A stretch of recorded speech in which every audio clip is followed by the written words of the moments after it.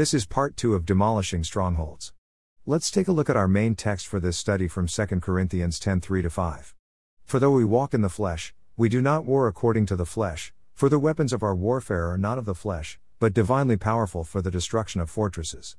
We are destroying speculations and every lofty thing raised up against the knowledge of God, and we are taking every thought captive to the obedience of Christ. 2 Corinthians 10:3-5, NASB. These fortresses or strongholds exist as thought patterns, mindsets and human reasonings that are contrary to the Word of God. These strongholds can govern individuals, churches, communities and nations. Strongholds are a place for evil and sinful activity that is defended within and are sympathetic thoughts and attitudes that defend our self-life. They can come from corrupt thinking left over from the sin nature and or as a result of experiences, teaching and training we have had. They can also come from our family, culture, trauma, etc. that we have not brought under subjection to the truth of God's Word. Even as a Christian we can be oppressed by demons, especially when we have thought systems that are defended by deception and false doctrines. Evil spirits are able to attack the soul of anyone knowing they are protected by the armor of one's own thoughts and doctrines.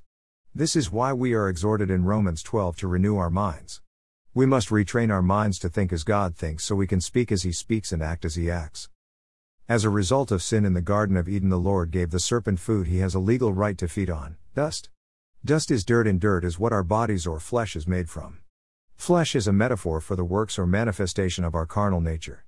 Therefore, the demonic realm has a legal right given to them by God to feed on our works of the flesh.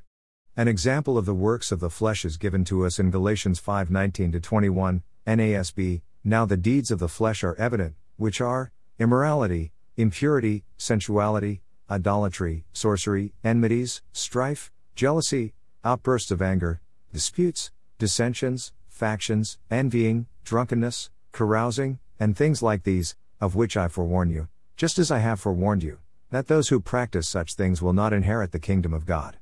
So when we choose to live in the works of the flesh, we are providing food for demonic activity in our lives. Doesn't sound very appealing, does it? Notice what it says in the verse just before this one, Galatians 5:16, NASB, but I say, walk by the Spirit, and you will not carry out the desire of the flesh.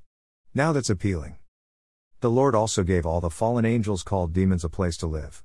We learn this from the book of Jude 1:6, NASB, and angels who did not keep their own domain, but abandoned their proper abode, He has kept in eternal bonds under darkness for the judgment of the great day.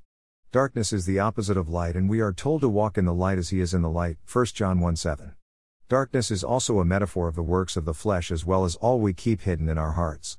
These can be things like hidden sin, hurts and wounds, bitterness, unforgiveness, etc. God gave demons a legal right to live in darkness. Several years ago I had a mole in my yard. I didn't know much about moles and how to get rid of them. I went to my local hardware store and found some poisoned peanuts and sulfur.